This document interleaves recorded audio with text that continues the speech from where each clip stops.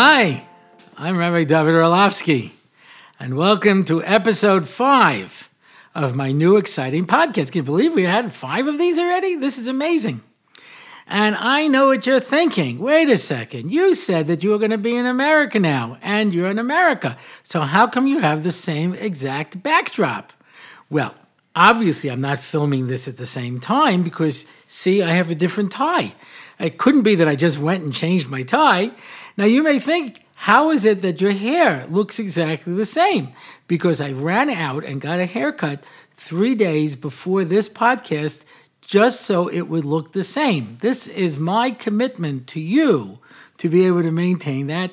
So you say, well, it's the same exact backdrop. But as I already mentioned, these aren't real Svarim. This is a poster. I just took it with me to America and hung it up behind me. And in fact, somebody wrote a comment and said, where can I buy that poster? We will be marketing the Svarim poster for people who would like to have the Rabbi Orlovsky backdrop in your own home. And you could make your own podcast. And we could see who does it better, Rabbi Orlovsky, me or you. So, no, I have to tell you the truth. I really don't have to tell you the truth. I will tell you the truth anyway.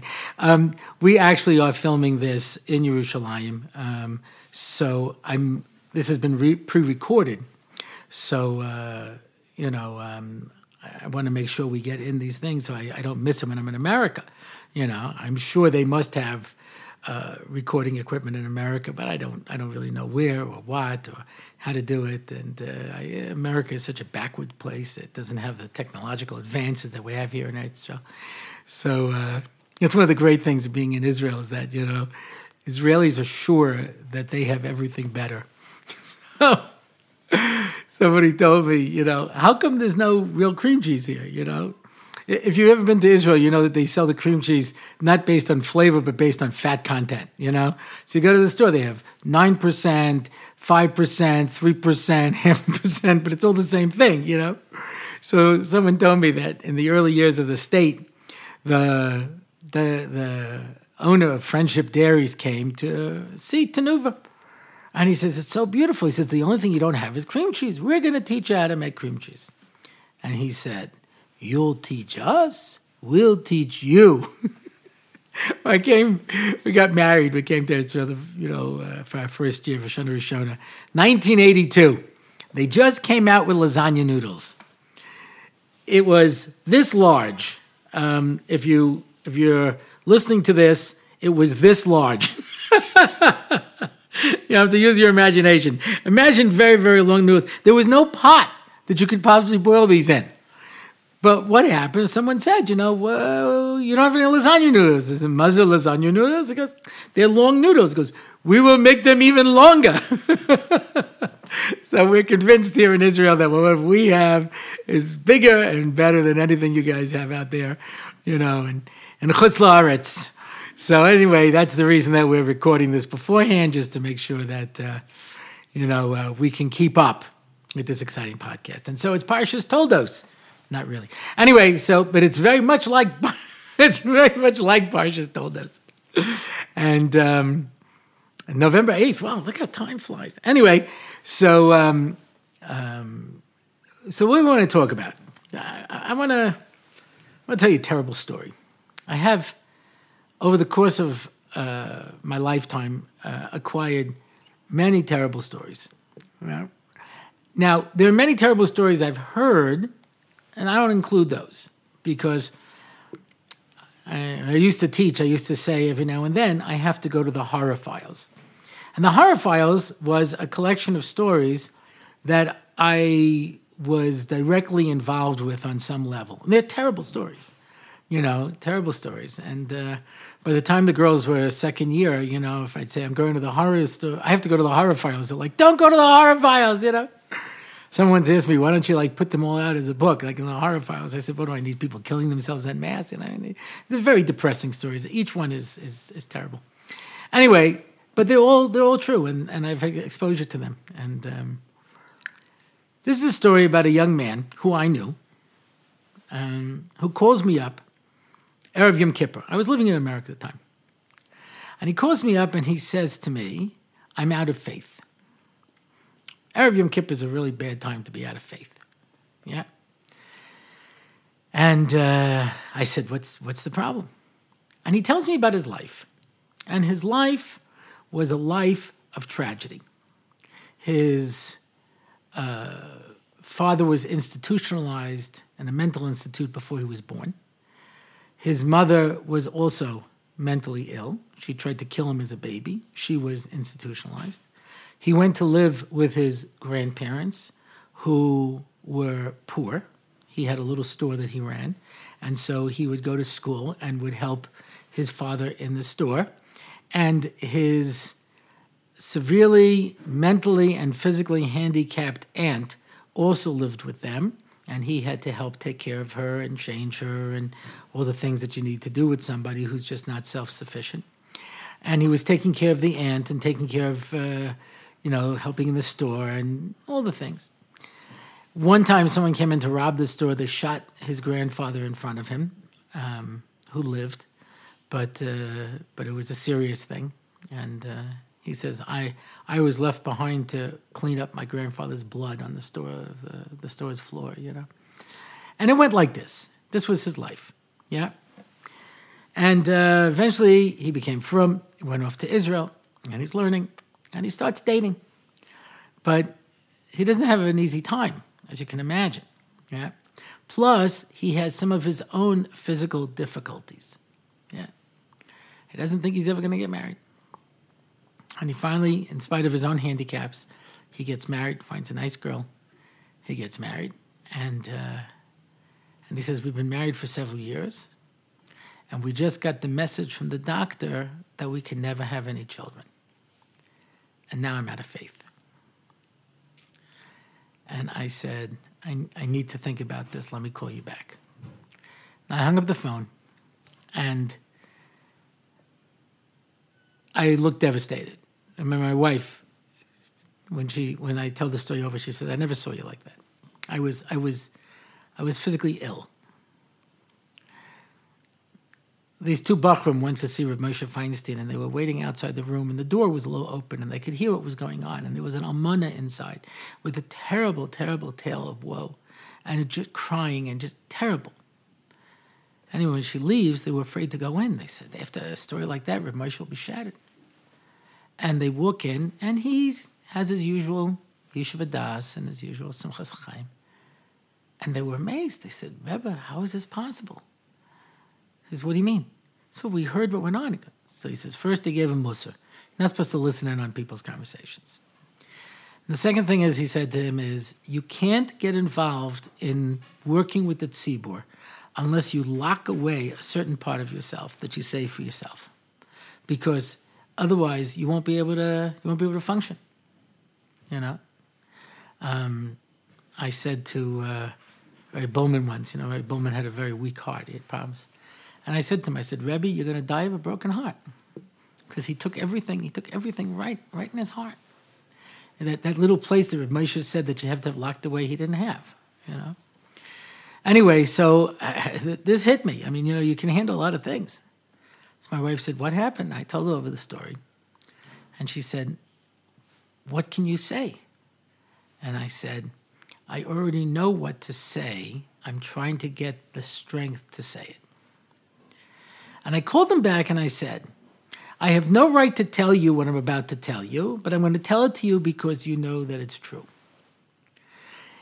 In this week's parasha, Yitzchak and Rivka don't have any children. For 10 years.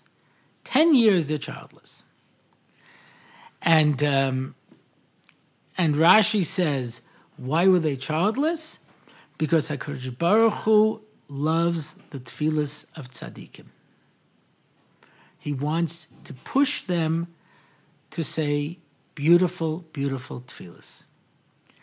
I said, I don't know why HaKadosh Baruch Hu is so impressed with you, but he obviously feels that you're capable of greatness, and he's pushing you to achieve that greatness. And there was a silence, and then he said, I knew that already, I just had to hear it from somebody. An astounding concept. Yeah. Now, that's story number one. Here's story number two. I was asked to speak for an organization called A Time. This is an organization that deals with couples that haven't had children. I always get nervous when I'm speaking for organizations where there's special children, special adults, different levels of suffering, all kinds of different problems. I'm never really sure what the words are. I always daven to HaKadosh Baruch Hu to give me the words to say so I know what to do. And I spoke to somebody who was a member who hadn't had children in a while. And I said, what do you want me to say? I said, I'm coming in. And people give chizuk, people give the same basic lines, I said, what do you want me to say? And he said, say it stinks being us. So people come in and tell us what tzaddikim you are, how special you are, how wonderful you are. Guess what? I don't want to be special. I don't need this. I had a nephew who had a daughter with Down syndrome. And he says, I'd meet these rabbis, he said to me. And they'd say to me, well, it's really a bracha. These people are very close to their shleimus, and only special people are chosen to be able to get such a bracha. He says, I'd look at them and say, should I give you a bracha that you should have such a bracha like this? And they're like, oh, no, because don't say it to me, okay? Because you have no idea what I have to deal with. And it's easy. It's easy to say, oh, it's a bracha, you must be very special, you must be this. On one level, it's true. On one level, it's certainly true. HaKadosh Baruch Hu pushes you to achieve greatness. I have a standard line when everybody asks me, how's it going? I said, Baruch Hashem, HaKadosh Baruch Hu hasn't forgotten about me. My file is obviously open on his desk, and he thinks about me every day, yeah? The Gemara says if nothing bad happens to you in 30 days, you should get nervous because it could be that HaKadosh Baruch Hu just gave up on you. He doesn't even care anymore. Yeah? I'm not worried. I know he's thinking about me. Yeah? There's enough going on that I don't have to worry that I've been forgotten. But who wants to deal with it? Who wants to find themselves in a situation where you have to confront these kind of terrible challenges? And it's easy for those of us who don't have those challenges. We can sometimes be a little flippant. Yeah, Kodesh Baruch Hu wants your tefillahs, he wants you to daven that. I sometimes speak to parenting groups, and we're all struggling. We should talk about parenting one time, but, Parshas told us it's a little too hard to talk about. It's a little sore point, but you got parenting groups, and there's always one mother who says the important thing is to make sure that you tell your daughter what your expectations are. You have to set boundaries. My daughter says, can I buy this outfit? And I say, I don't think that's the right thing for you. And she says, okay, Ima. And sometimes she wants to go someplace with her friends, and I'm not comfortable about it. And I say, I don't think you should go there. And she says, okay, Mommy. And sometimes, everybody's going to whatever it is. And I say, I don't think that's right. And they say, okay, Mommy. And that's the thing is you just have to tell them what you expect. And every mother in the room is sinking into the ground. Because how many mothers have had the experience where we tell our kids, we don't want you to do this. And they're like, tough. I'm going to do it anyway. What are you going to do? Throw me out? And mothers are like, I don't know what to do. This mother tells me, she says, I tell my husband tells our boys that they have to get up in the morning and go to shul. They can go to the 7 o'clock, they can go to 8 o'clock, but they have to go to shul. I said, but what if they don't get up? No. My husband tells them they have to get up in the morning and go to shul. They can go to the 7 o'clock, they can go to 8 o'clock, but they have to get up in the morning and go to shul. I said, but what if you tell them they don't go? No. My husband tells them they have to get up. I said, but what if they go? Anyway, I saw the husband. And I said, you tell your boys, because I tell them they have to get up in the morning and go to shul. I said, what if they don't get up? He goes, I don't know. That's brilliant parenting for you. Listen, if I tell my kid, I want you to do this, I don't want you to do this, and they say, okay, what's the big deal? Yeah. So I would tell these women, because I saw how everybody else was like devastated. And I'd say, you have to understand that HaKadosh Baruch Hu gives the most challenging children to the most talented parents. HaKadosh Baruch Hu obviously realizes you can't handle anything, so he gave you a yes mommy girl. And whatever you say, she says, yes, mommy, and you think you're a brilliant educator. Anybody can do that. There's no trick to that. Lee Iacocca, a name that probably means almost nothing to anybody over here. Lee Iacocca was a vice president over at Ford, and then he was taken in to save Chrysler, and he did a wonderful job. He saved Chrysler Motors.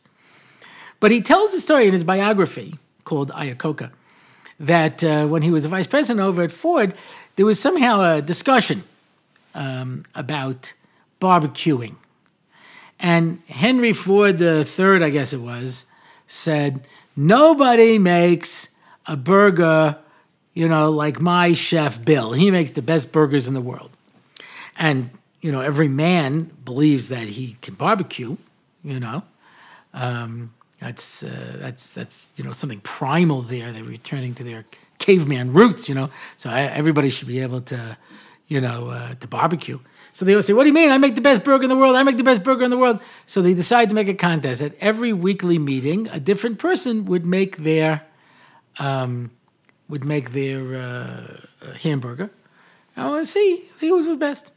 And so each one would make it. This one had his special method. He had his special sauce. He had this, And each time he would say, it's good, but it's not like Bill.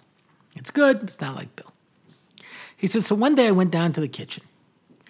And I said to Bill, I said, how do you make your burger? And he says, I'll show you. He takes the most expensive cut of steak. He sticks it in the meat grinder, forms it into a patty, throws it on the grill, and says, like that. I'll ask you a question. How hard is it to be able to take the greatest thing in the world and be able to make something out of it? There's a television show on the Food Network called Chopped. Yeah, it's a very, very emotional show. People with high blood pressure should not watch this. This is too difficult, yeah. What it is basically is 4 chefs, and they have to prepare 3 courses, and after each round, you eliminate somebody, yeah? And they have a basket of weird ingredients, and they give you all these weird ingredients, and you have to make a course out of it. So I said, they should make a kosher chopped, Let's take a look what's in the basket. A brisket, potatoes, paprika, and onions. I think I'm going to make a roast brisket and potatoes. When you have like canned haggis, and lollipops, what I mean? Go make something out of that, It's much more challenging. Of course, if you have. So if you got a yes, mommy kid, there's no challenge to it. Everybody gets the challenge that they can handle. And, I speak for organizations like A Time, and I see people who are struggling with childlessness. And it's so painful. It's so painful. And it's one of the amazing things that I've seen is I've seen people wrestle with childlessness and then have a child and then complain about how the kid's no good. Now, you know what? I don't fault them. It's a Rashi. Yeah? Rachel Imenu is crying. She says, if I don't have a child, it's like I'm dead. Yeah? Mesa Anaichi. Yeah, what an unbelievable thing. And she finally has a child. And Rashi says, now, if something breaks, I have somebody to blame it on. That's what you needed a child for? Buy a puppy. You a child for that? So the Bali Musa says, even that. In other words, now I'm normal. I can even complain about my kid. I'm so normal that I have a kid that I can complain about like everybody else complains about their kids. I don't have to just sit there when I don't have a child and listen to everybody complaining about their kids and I'm thinking, if only you had a child. Now I have a child and I can complain about him too, like with everybody else. Yeah? I had a student she went into social work, and she was working in a mental institution. People who had lost their mind. And she said to me, I would look these people up on social media, and these people were normal. They had normal lives. They were normal people. And then they went insane, and they lost their minds. And now they have no shaykhs to who they used to be. And she looks at me and she says, that's the most painful thing in the world. And I said to her, that's a real hard thing to say. I spoke for an organization at a time for children, for couples that have no children. And they'll tell you that that's the most painful thing in the world.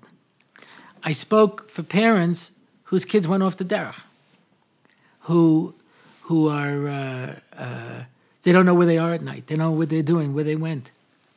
You know, as parents, we have expectations and dreams for our children, and it's all gone. And they'll tell you that's the most painful thing. I've spoken with older singles, and I'm talking about groups of older singles where the girls who would tell me their ages were in their 40s. The other ones wouldn't even tell me their ages. And, you know, with each passing year, they ask me, do you think I should freeze my eggs, you know, so I could still have children? And I speak to parents who have children who are severely handicapped, and what it is for them to have to try to be able to take care of those children. And I talk to people who don't have money literally to put food on the table. I speak for an organization, Karen Ezra Shabbos, and they said the reason they started it is because they used to see they were Talmidim in Torah Or, and people would come by at the end of the meals and collect the half-eaten challah, bread off of the tables. That's what their family ate. He says, and I asked one of them, I said, what about Shabbos? He says, well, in a good week, we buy a can of tuna fish that we all share. You know?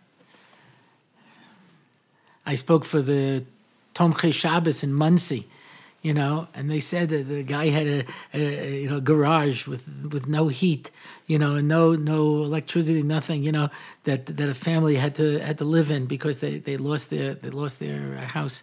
They had no place to go.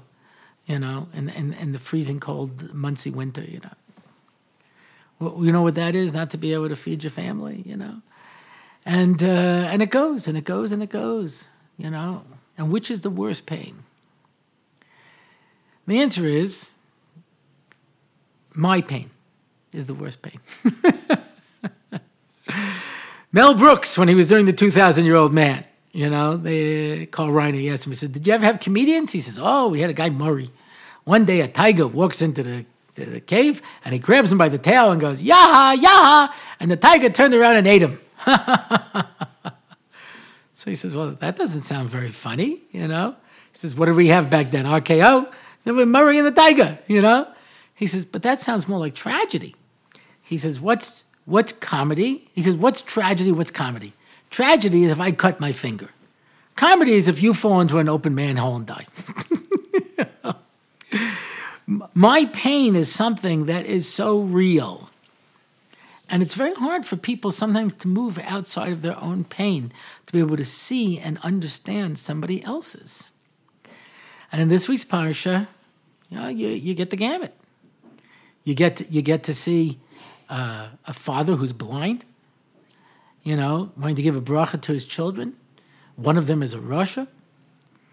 Right? Avraham dies before Esau became a rasha because HaKadosh Baruch Hu promised him seva tova, that he's going to have a good old life.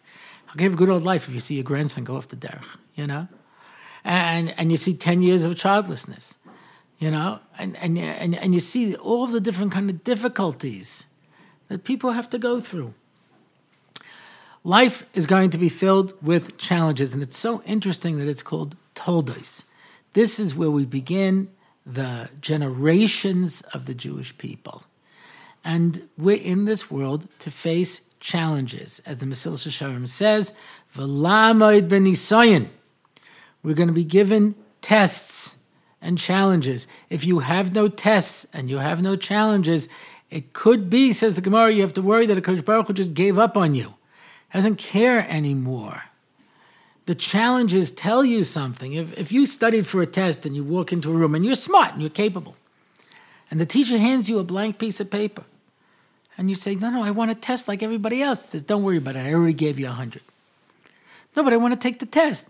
That's cute. Why don't you draw a picture and we'll hang it up afterwards. But do it quietly because everyone else is taking the test. Das ist nicht der große COVID.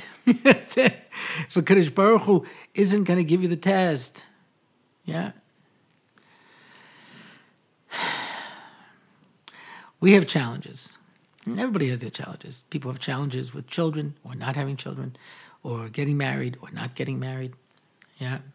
People have challenges with money, with finances, with health, with disabilities, with all kinds of things that we have to deal with in life. And life is filled with challenges. Life is filled with difficulties.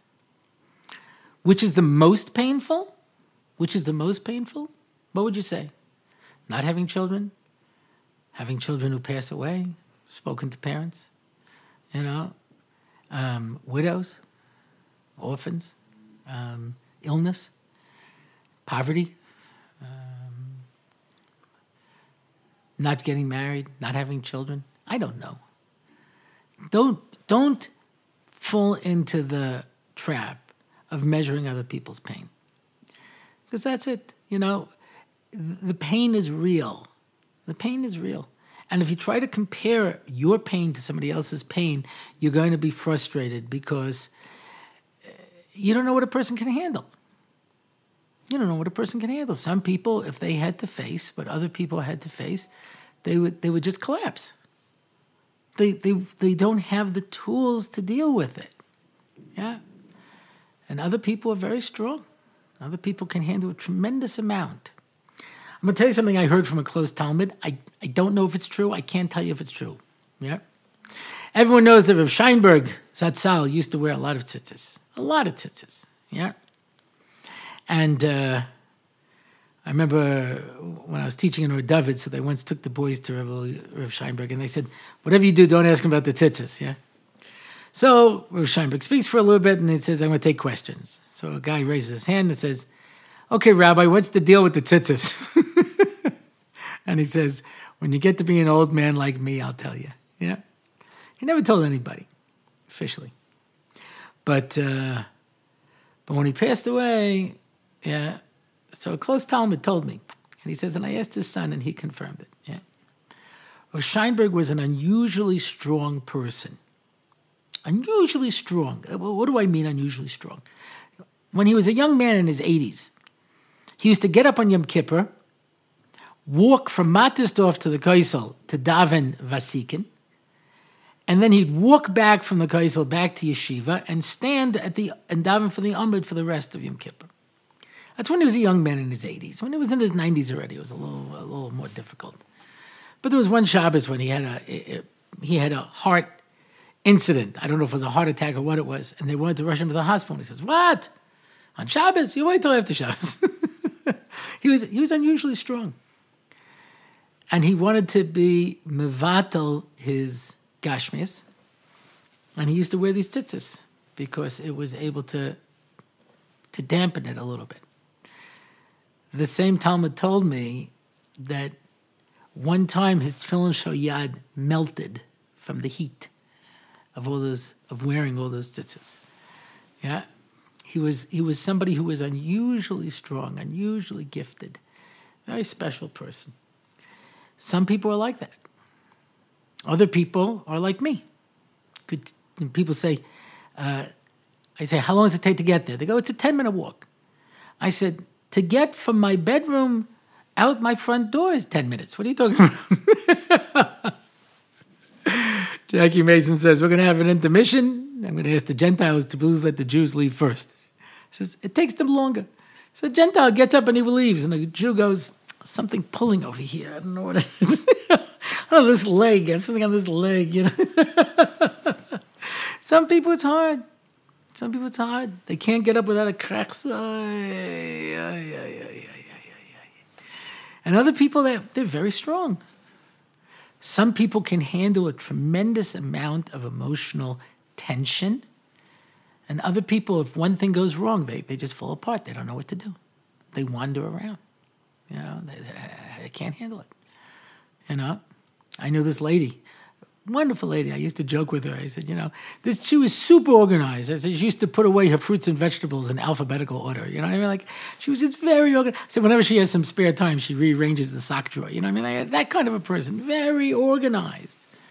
The other people, you walk into their house, it's chop plop, everything's all over the place, Just to get themselves together, Certain people, no problem. They get up in the morning. Other people, if they wake up in the morning, they want a round of applause. Did you see I got up this morning? Ay, ay, ay, ay, ay, ay. Life is filled with challenges, yeah? Don't measure anybody's pain. Don't try to figure out who has the worst. Yeah, don't go down that road. Just remember that whatever we have to face, that's the challenges that HaKadosh Baruch Hu gave me. And it would be nice if things turned out better. But as I tell the story all the time, this Hasidic guy told me this story once when things were going wrong, and he says to me, Rabbi Levi Yitzchak Baditchev was working with his Hasidim, and he said, if I was a HaKadosh Baruch Hu, you know what I would do? They said, what, Rebbe? He said, just what he's doing now. Why, you think I'm smarter than him? We think we're smarter than him. Don't be smarter than him. He knows what he's doing. Mitzvah Hashem, all of us will have the chizuk. When we look at the avos and the imahos and all the challenges the Jews have had to face throughout history, to face whatever our challenges are with a smile.